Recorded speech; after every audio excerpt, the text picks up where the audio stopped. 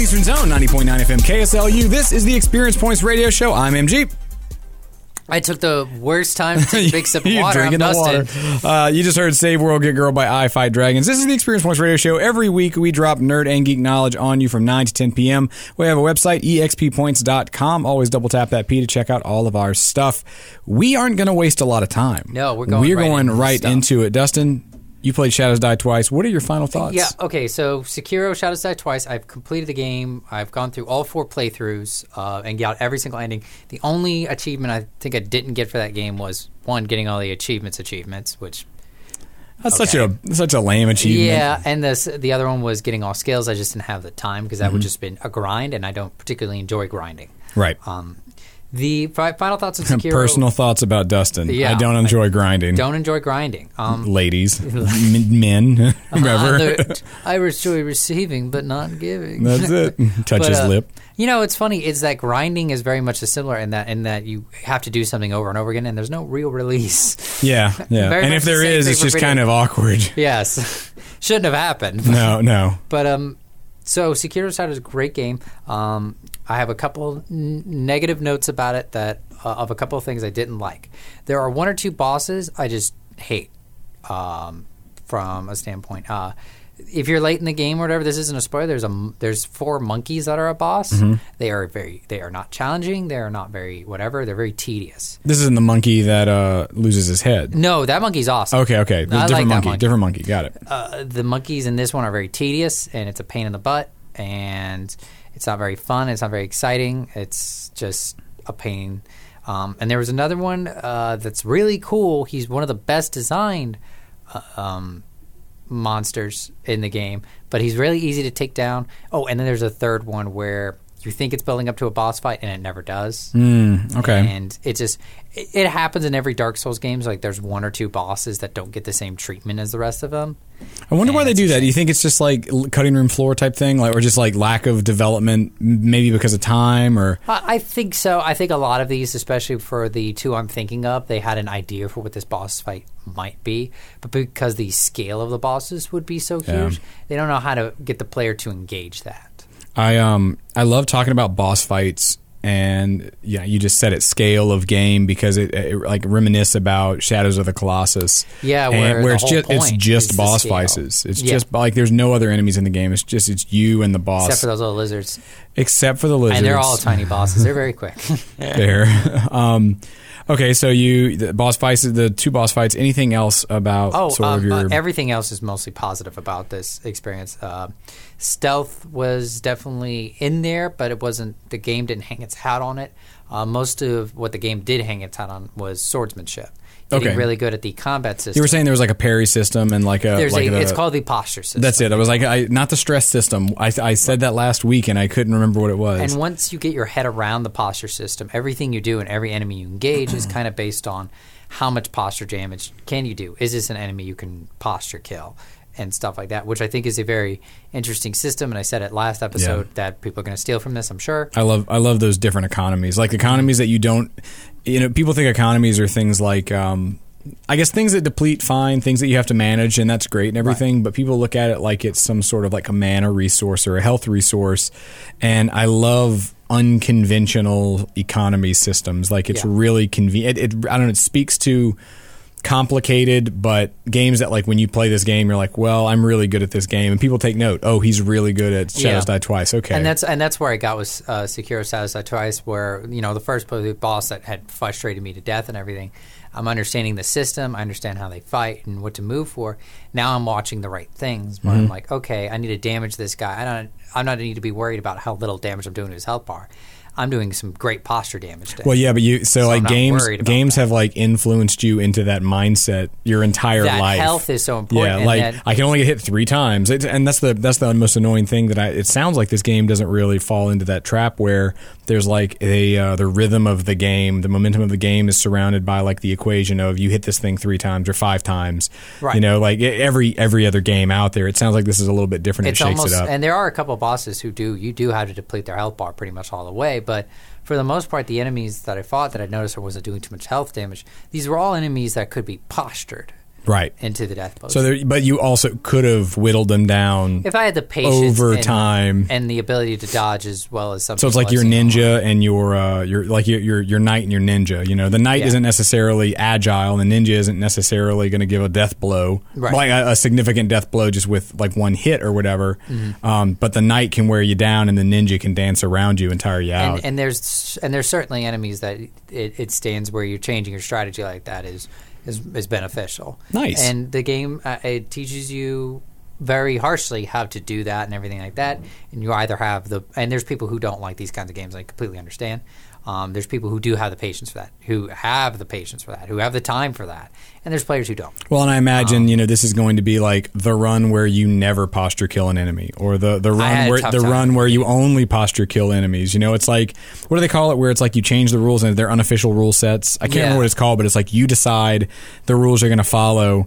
And then you do an entire thing, and it's not a speed run. It's probably quite the opposite. And I noticed my mindset had changed so much time on my fourth playthrough, where I really wasn't looking at enemies' health bars for the most part. I was looking at their posture bars almost the entire time. Nice. I cared about that more than anything else, with the exception of maybe 2 or 3 big guys, big bosses, where I just had to be patient, but they were very easy to dodge, and they didn't have too much health damage resistance. It was almost a bored fight because you just had to barely pay attention. It wasn't technically difficult. It was just attention necessary. And that's a shame, because that monkey boss that I talked about, the one I do like, the Great Ape. Right. The one I did like, it was a shame because by my fourth one, I knew his stuff so well, and his weaknesses and his vulnerabilities and what he could and couldn't do, and the fact, if I'm not going to sit there and try to parry everything, he's not a boss I'm going to posture kill. He's too big. He's always going to have more power than me, so I just used how fast I was, and he doesn't really have a counter for that. And once you understand what the boss's Achilles heel is for that, you can exploit it, and that's why I was able to blow through it 3 times in a row over the course of 4 or 5 days. And man, you did. That's so. I imagine is it an exceptionally it's not a short game, but would you say that it's like a normal length game, a long game? I mean, how for an average player? Your first playthrough will probably be your longest. For the average player, if they're really going through this tradition like a game, going through an area, I think it would take you skill-wise about 15 hours. Okay, so it's a solid game then. It's not if you are taking your time going through everything, and but the thing about these games it's really based on your skill. Right.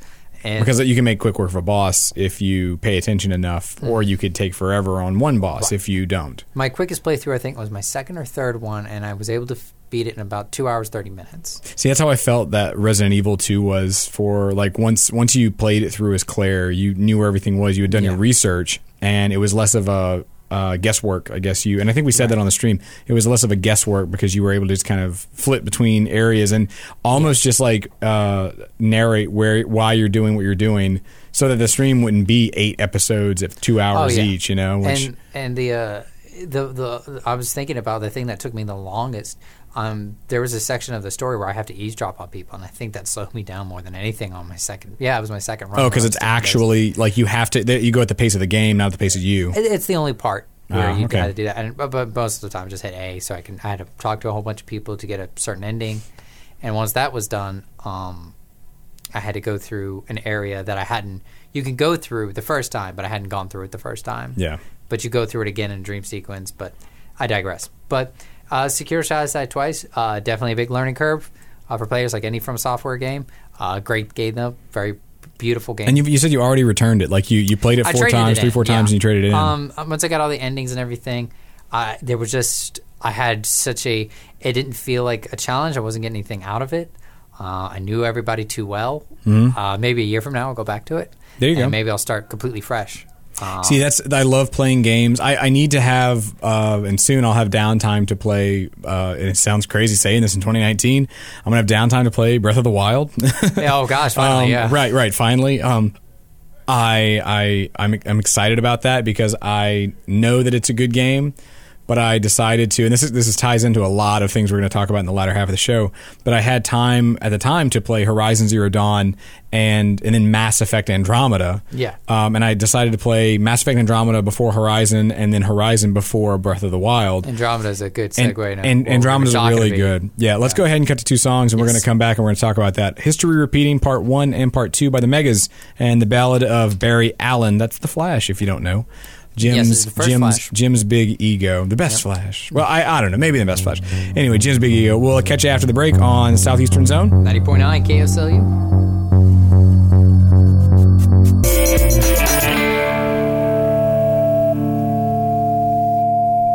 Hey, we're back on Southeastern Zone, 90.9 FM KSLU. Still the Experience Points radio show. I'm still MG. I'm always going to be Dustin. You can hang your hat on it. When all else fails, there ain't no name change. Dustin's there. I'm there, baby. Kiss, kiss.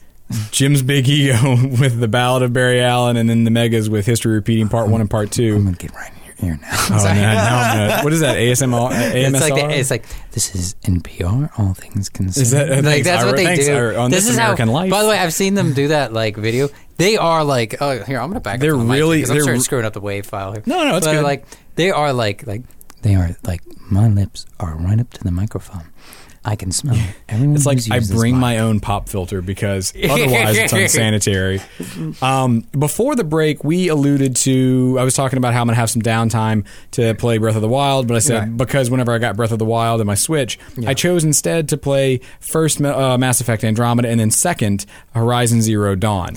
Right. And you said that that's a good segue, and then we cut. So the segue there is that Mass Effect Andromeda. I like how your microphone just did like a little wiggly wiggle. It did. You hit the XLR cable. You know, I was hoping it wouldn't pop up, and therefore the audience wouldn't notice. Go on, Matt. I'm what sorry. Else you got?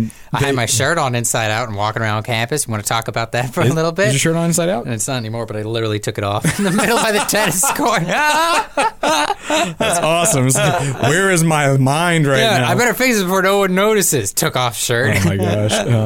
So we were talking about Mass Effect Andromeda, and for those that haven't listened to us I guess recently, Mass Effect Andromeda, in my opinion, it wasn't really that bad of a game, but the internet didn't think so. They thought it was an incredibly bad game.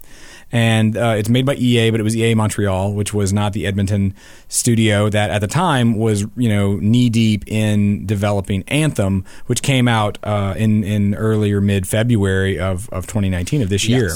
And to I'm going to say a claim, but we're going to get to that in a minute. There were kind of go back to Mass Effect Andromeda. There were some significant problems with that, specifically changing from the Unreal Engine to the Frostbite engine. Apparently, the Frostbite engine is hard to work with. Well, it's great for like first-person shooters, and that's about it. Whenever you change from a winning formula, which was Unreal for the Mass Effect and Dragon Age games, to then go to Frostbite because of EA or just decisions or whatever, couple that with the storyline changes, and we've talked about this. And actually, Blood, Sweat, and Pixels by Jason Schreier from Kotaku does a really good job of explaining the Bioware problem with Mass Effect. Definitely a book. That's a book I want to read. I've read it. It's really good. There's an ebook version of it. It's like $5. It's not very expensive at all. It's really, really good. And it's an easy read because Jason's not he's not a hard writer, right? So, but people didn't like Mass Effect Andromeda because it lacked a certain amount of Bioware polish that I think we got accustomed to with, all their old games like the Old Republic, or Knights of the Old Republic, Dragon Age, all the Mass Effect games before that. Even the Mass Effect games like Mass Effect 3, where the ending was kind of a controversial thing. There was controversy in the ending as a choice, not the game as an experience. And that's an important distinction because the game as an experience was the problem with Mass Effect because there were little things that broke immersion. And for those games, immersion's really, it's the king. So this is, we could talk about the Frostbite engine and all this, but Kotaku came out with, all of that backstory was to say that recently there's been some flack for Anthem because Anthem hasn't really been cutting the mustard like it should, or that it was expected to be. Anthem probably won't. It has a 55 on Metacritic, which is abysmal. That's awful. That's really bad. I think it's the lowest score of a BioWare game, and consider I just included Mass Effect Andromeda in that. And that wasn't even made by Edmonton. Edmonton is the one, that's a studio, the true, I guess, Bioware studio that was behind Mass Effect, the original Mass Effect. And then Andromeda was kind of farmed out to this sister installation in Montreal. So, I mean, just consider that we're talking about the OG Bioware. Yes, this is Bioware. And they had, problem. They had the one in Canada. They had 2 offices, I think. Yeah, and those are both shuttered. Those closed. So, Kotaku, and who is the author of this article? Jason Schreier. Jason Schreier. He's the writer of that book, right? Yep. Jason Schreier does this. It's not brief. It's lengthy, but he does a probably one of the best things of gaming journalism I've seen in a very long time. He writes a very long piece about BioWare's and what happened with everything like that. What happened with Anthem, where it all went wrong. What is the title of this article? I think What's Wrong with Anthem or something. What was wrong with Anthem. So I just looked up Metacritic. Mass Effect Andromeda is a 71 and a 72 depending on PS4 PC, whereas like Mass Effect is 89. It's actually 76 on Xbox One compared to Anthem, which currently is 55, 59, and then 65 depending on PS4, PC, and Xbox One respectively. Okay. So it's the worst game, the recent game they've ever released. Yeah. It's absolutely staggering that, and this was the cash cow. This was the one that was supposed to be the messiah for BioWare, the revival of the massive, the sorry for Andromeda, we're going to get it right in Anthem sort of thing. And the weird thing about, so he goes to the interview about like what happened with Anthem, because a lot of people, and he addresses it, was that, a lot of people think, was this a cash grab on a microtransaction? Was this whatever like that? And I had a guess on what happened with Anthem, because I think we have I don't have as much prior history in the military as you do. I mean, you were in there. I just trained, a little bit in North Georgia, a little bit. But a lot of some organization has a problem is usually it's that big L word. Yep. Leadership. Yep. And primarily because if you can shuffle out the lower people all day long if the leadership is broken, it's never going to get better. Yeah. And that's the thing. If the leadership is bad, your final product is usually going to be bad. And if something is bad but the leadership was solid, at least be kind of cohesive and consistent. Yeah. And with Kotaku Review, he was talking, was they trying to make a Destiny clone? Were they trying to do this? And the answer to that was, all of it was no, because they didn't have any idea what they were doing. Yeah. And that was the problem from Jump Street. And reading about this article, and I'll kind of keep it as brief as possible. Well, and I would say everybody should go read the article. Absolutely. It's I don't agree with Jason on everything that I've because he's part of Split Screen, and I don't agree with a lot of his takes on things, but this is a good take in my opinion because it sort of sets up. It sets up the it builds the walls around what is BioWare right now, like what caused this scenario or the situation to kind of manifest, persist. And originally, they tried to say it was Mass Effect Andromeda was sort of a one-off, and it was because of these things that aren't going to happen again. Oh, they said things like things with a new engine. Right. They were trying to say that, but it ends up being a little bit deeper than that. I mean, they were talking about how 12-year veterans in the industry have to take months off to deal with their amounts of stress. Yeah, and that's insane. And that's the thing. That was unbelievable that a doctor, it wasn't that they were just doing it, a doctor recommended that. And there was so much fighting with the Frostbite engine that apparently that it doesn't have tools to do simple things, that hacking around a bug was better than just fixing a bug. Yeah. Because it would take days to fix one bug on this stupid engine. And it's interesting that they didn't completely learn their lesson with Andromeda. Right. And I'm saying this. And come up with a different tool set. I feel, and it's representative quantitatively by Metacritic, and I know that's like polling, so okay, fine, sue me. I know that it's qualitative quantitization. But that's your audience. It's interesting because Mass Effect Andromeda played really well. I say that it as a platformer or as a series of like jumping mechanics and zipping around mechanics. I'm thinking about it. I never saw an issue in those things. It's when it tried to do anything else. Yeah, that it really, like with the facial animation. Well, that's the thing. As telling a story, it needed some polish. But as being a game, it wasn't particularly bad at being a game. It was bad at being a Mass Effect game. It was bad at telling a Mass Effect story. It had some texture issues. It had some not game breaking, but some story breaking issues. And there were some game breaking issues. I'm not going to shy away from that. It wasn't a perfect game, not at all. Was it definitely worth the 76 that it got? Yeah, and I think it was probably worth a little bit more. But the fact that the same people, the same like BioWare disciples of BioWare sort of people, are playing Anthem, and they're giving it lower scores. Yeah, that does say something, and it says a lot in that. Okay, if the Frostbite engine wasn't good for a single player offline game, why would it be good for a multiplayer third person shooter? Right. And that's the problem, is that they are sticking to this Frostbite engine. If you're going to stick to an engine, you need to create new developers tool for it if people are telling you get problems. But according to the article, they would bring up these problems with the engine and everything, and they would just get dismissed. Yeah. And that happened over and over to them. And that people who are familiar with the Frostbite engine and stuff like that would often get moved around on different projects. There was nobody saying, hey, we need these guys here, because the leadership at BioWare left.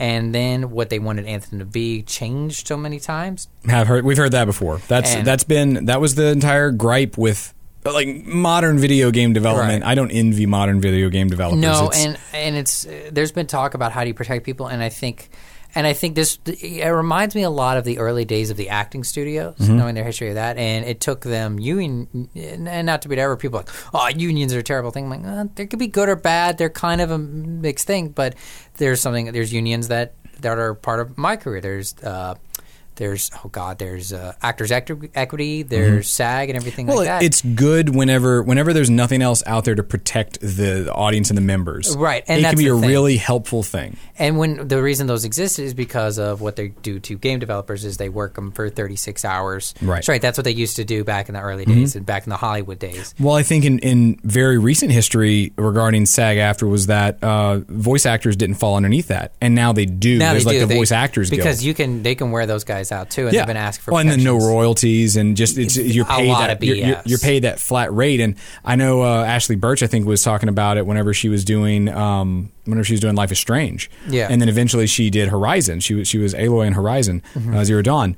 That she was talking about. Before it was really crazy. She didn't know if she was going to return to do one of the main characters in Life is Strange, because as a result of like the strike or whatever that was going on at the time, and thankfully for everyone involved, except maybe like the production studios. I'm sure they didn't like pay more money, but like we got a great experience. And she got the money she deserved. And to be honest, it's like film has not been hurt by these unions. To be honest, no. And it protects us. And if there is anything where I'm like, I had one incident where somebody asked me to do something I was not comfortable with. It was kind of a stunt thing, and I was like, I'd rather not do that. He's like, and I'm not going to say who it was because of certain legal things, and they wanted my face for the scene or whatever. I'm like, okay, but I'm not trained on how to do that, right? And I need somebody to show me how to do that. And then they got so I gave him a call, and they gave him a call, and then he wasn't around anymore. Well, it's just one of those things where it's like, these are the rules we follow. This is our handbook now, and there's a damn good reason for it too. Because and it's almost everything I've seen. I've been like, yeah, I totally agree with this. This is so you don't get hurt. This is so you don't get.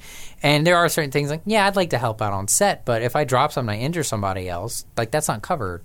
There's a reason not to do certain things. Well, and kind of pulling that back to, video game developer aspect, you've got Santa Monica Studios rushing and crunching for, God of War. Yeah. You've got BioWare rushing and crunching to do Anthem or Mass Effect. You've got any of these studios crunching things together to throw games out and throw updates out and throw all these things out.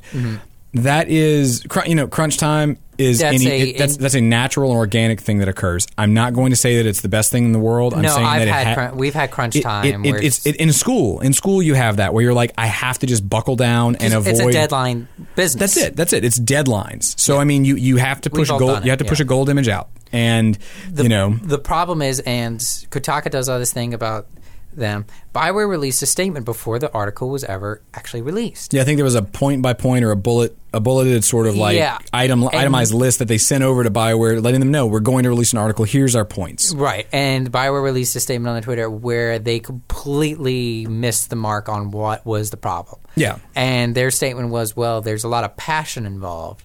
And it's like, okay, and everyone's response was like, so I know, the therapist isn't cheap. Right, yeah, and it's like, so you're going to manipulate that passion for desire to make games for these new guys and work them to death? Yeah, pretty much. To a point where they're so stressed out they have to go to a doctor and take time off work? Like, that's like, you're completely missing the point. Yeah. And this fact that you do have guys that are passionate about this, so that's inexcusable. to me, that's the opposite. Well, it's saying, we're not wrong. You're wrong for pointing this thing out. We're trying to give people a future. We're trying to give people like this thing, and you're blaming people. We were trying to, we're sheltering our people from all the blame, and it's like that's not what we were trying to do at all. And this might sound like an overreaction or something like that. What happens when there's and people be like, "Oh, that'll never happen."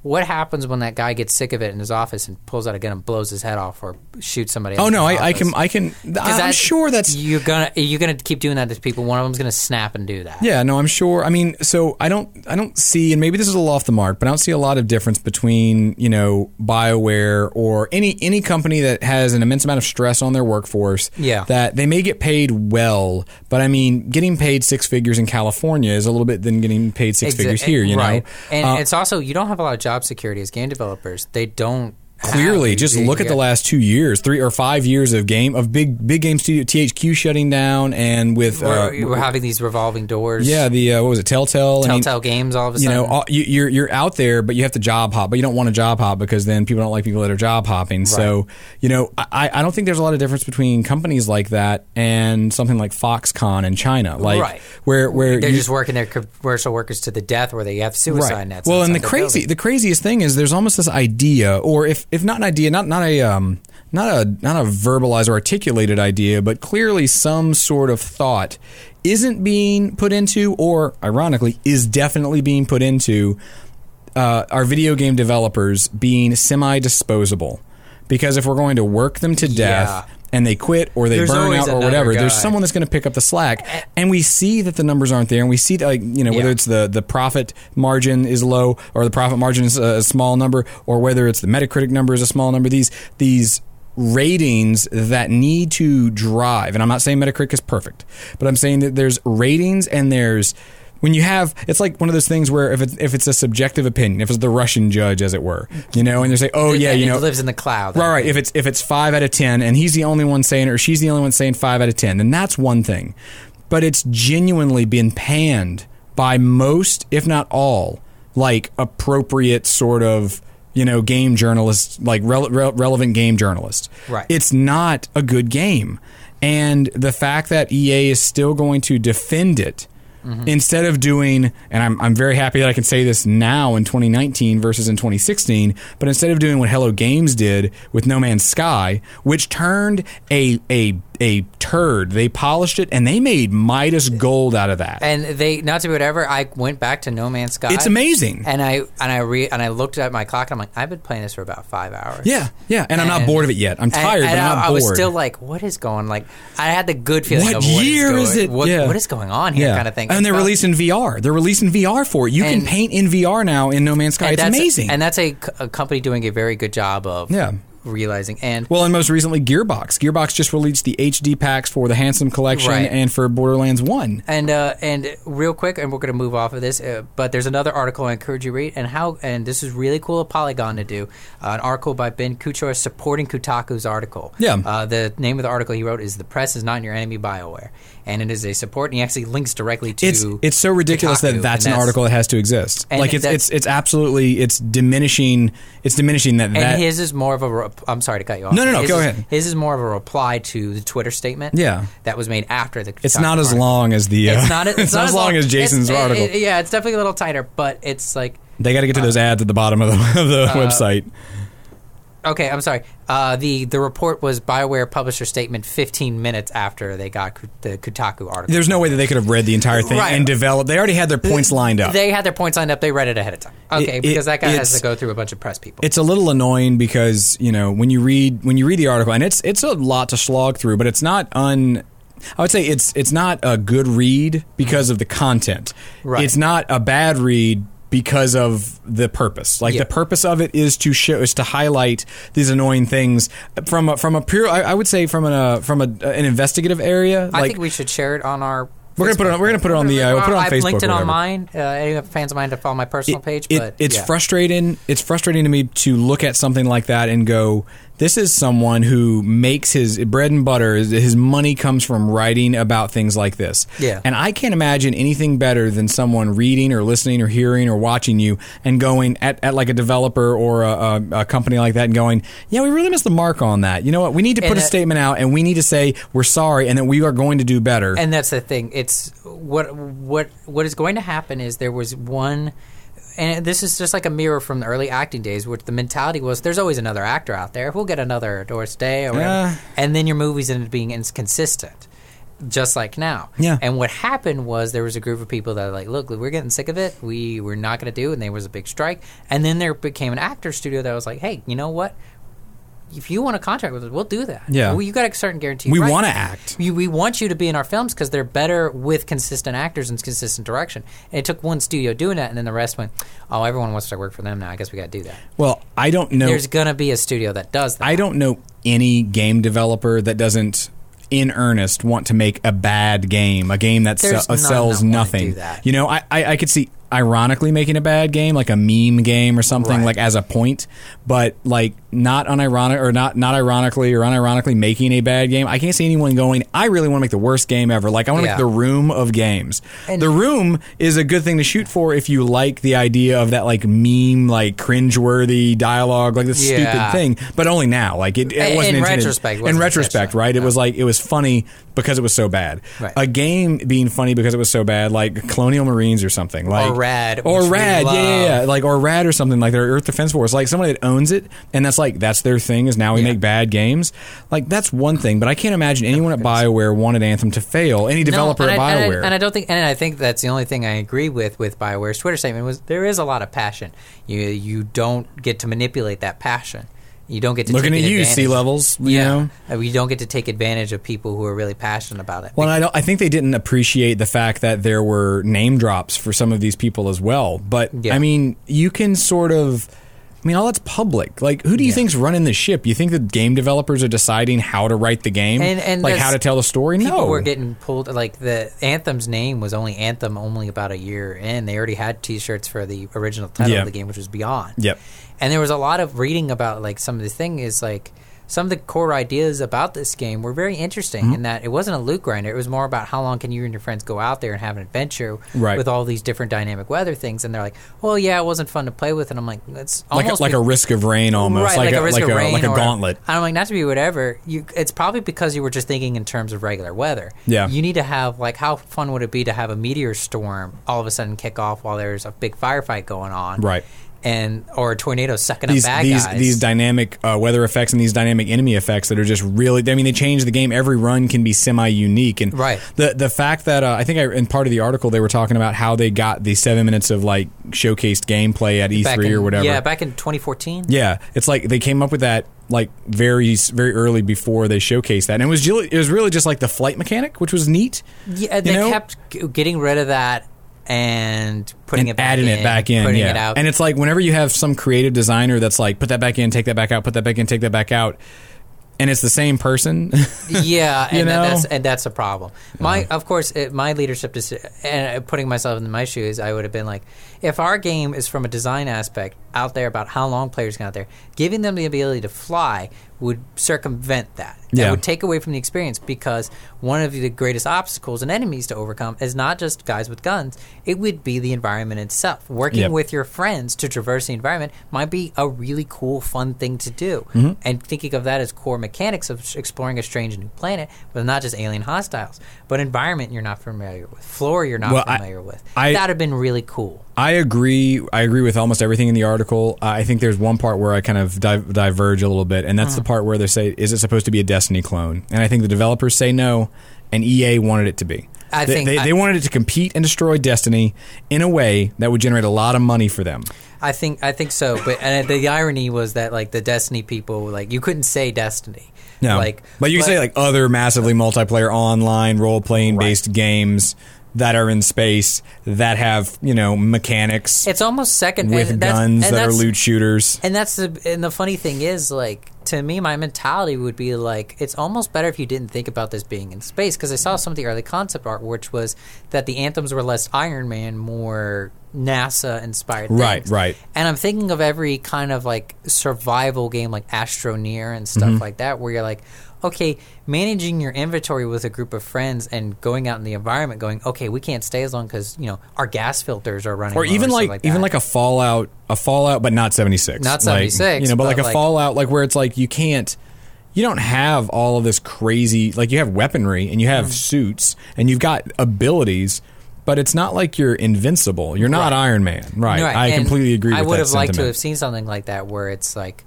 okay, getting into like, all right, we're gonna go out there and shoot some aliens. Like, no, shooting aliens and stuff like that presents a risk to you guys. Because what if you get injured? You have to deal with that. You have a limited amount of things to heal with. You have a limited amount of space for ammo. Mm-hmm. And what's the core mechanic? And of course, you can get really cool stuff, but you got to go out there and you got to put risk out. Once you establish what the risk reward for players is, and you have that firmly in your mind, I think you could start developing a game from there.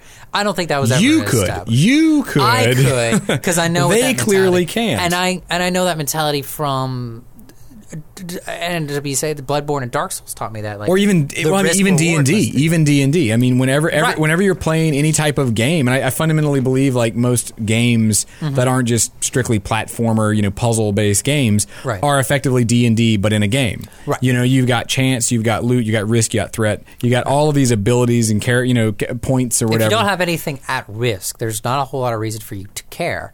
And there shouldn't be a lot of you for you to gain as a result. And that's the thing. That's sort of proportional. And D&D, there's always the greatest risk that's always at stake is your character's life. Right. This character that you work on, you just take your sheet and tear it up. He can be killed. Right. And that's something that one of my players had to learn the hard way. And one of the things is the risks are at their maximum. I remember there was a game, and I don't know many games that do this, but I'm sure it's not unique to this game. It was a game, an early top-down sort of MMO. It's called Tibia, and it was it's an interesting game. It's still really loved and played by a lot of people. But whenever you died, you de-leveled.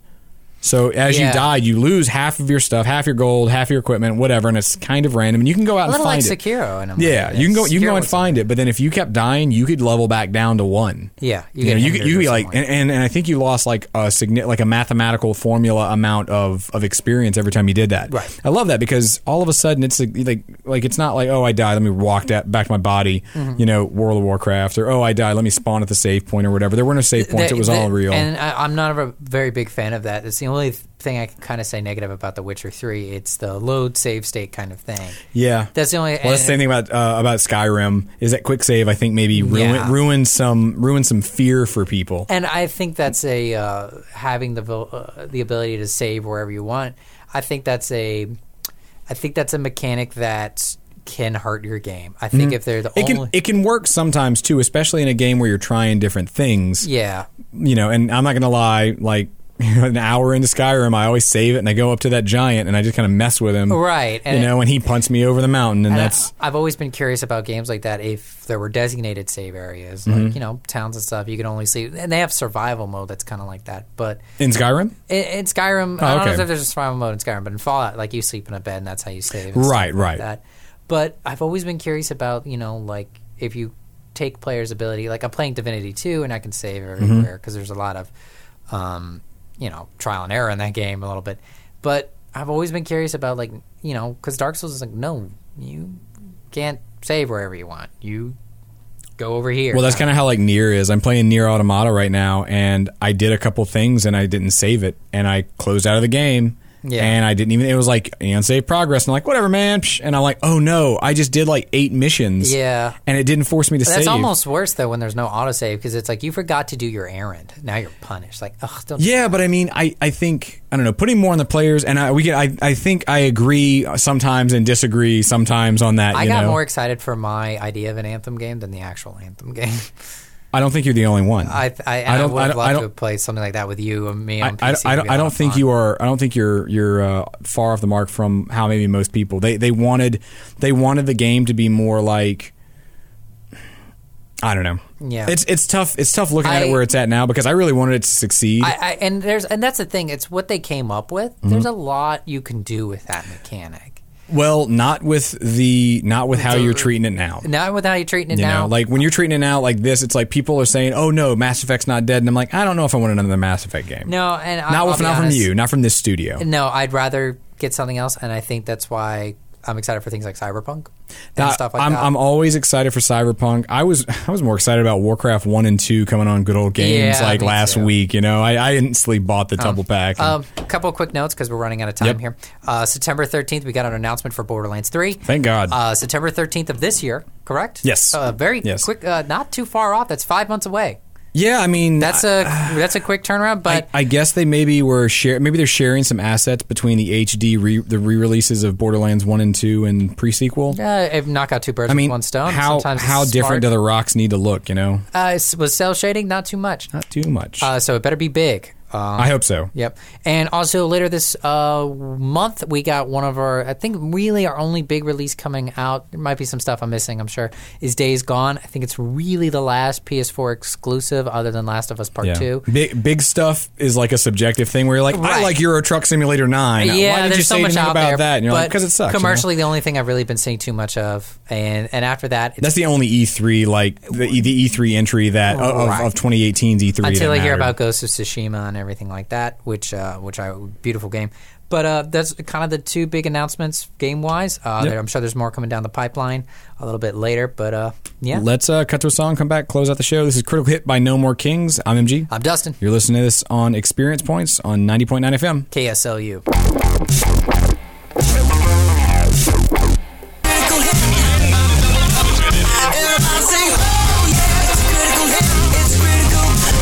Hey everybody, we're back on Southeastern Zone, 90.9 FM KSLU. We have less than a minute.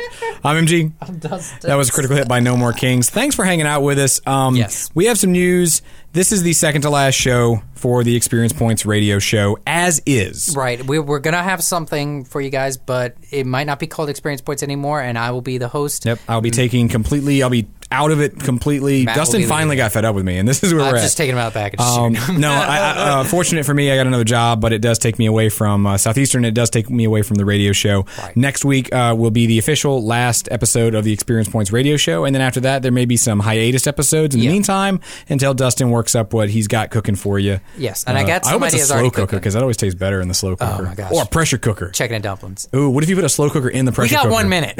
All right. Thanks for hanging out. EXPpoints.com. Always double tap the P. That's where all the stuff's still going to be for a while. Yeah. And we may put little updates there, maybe blog updates or whatever, even after the next show or whatever it is comes on. We got one song for you, the Chiptune Legacy by Big Giant Circles. We'll catch you next week from 9 to 10 p.m., like always, on the Experience Points radio show on Southeastern Zone. 90.9 KSLU. You're talking about chicken and dumplings. You're really adamant about this chicken and dumplings. I was like, oh, that's so good. You could call the next show Chicken and Dumplings. Chicken and dumplings. Yep. It's nothing about cooking.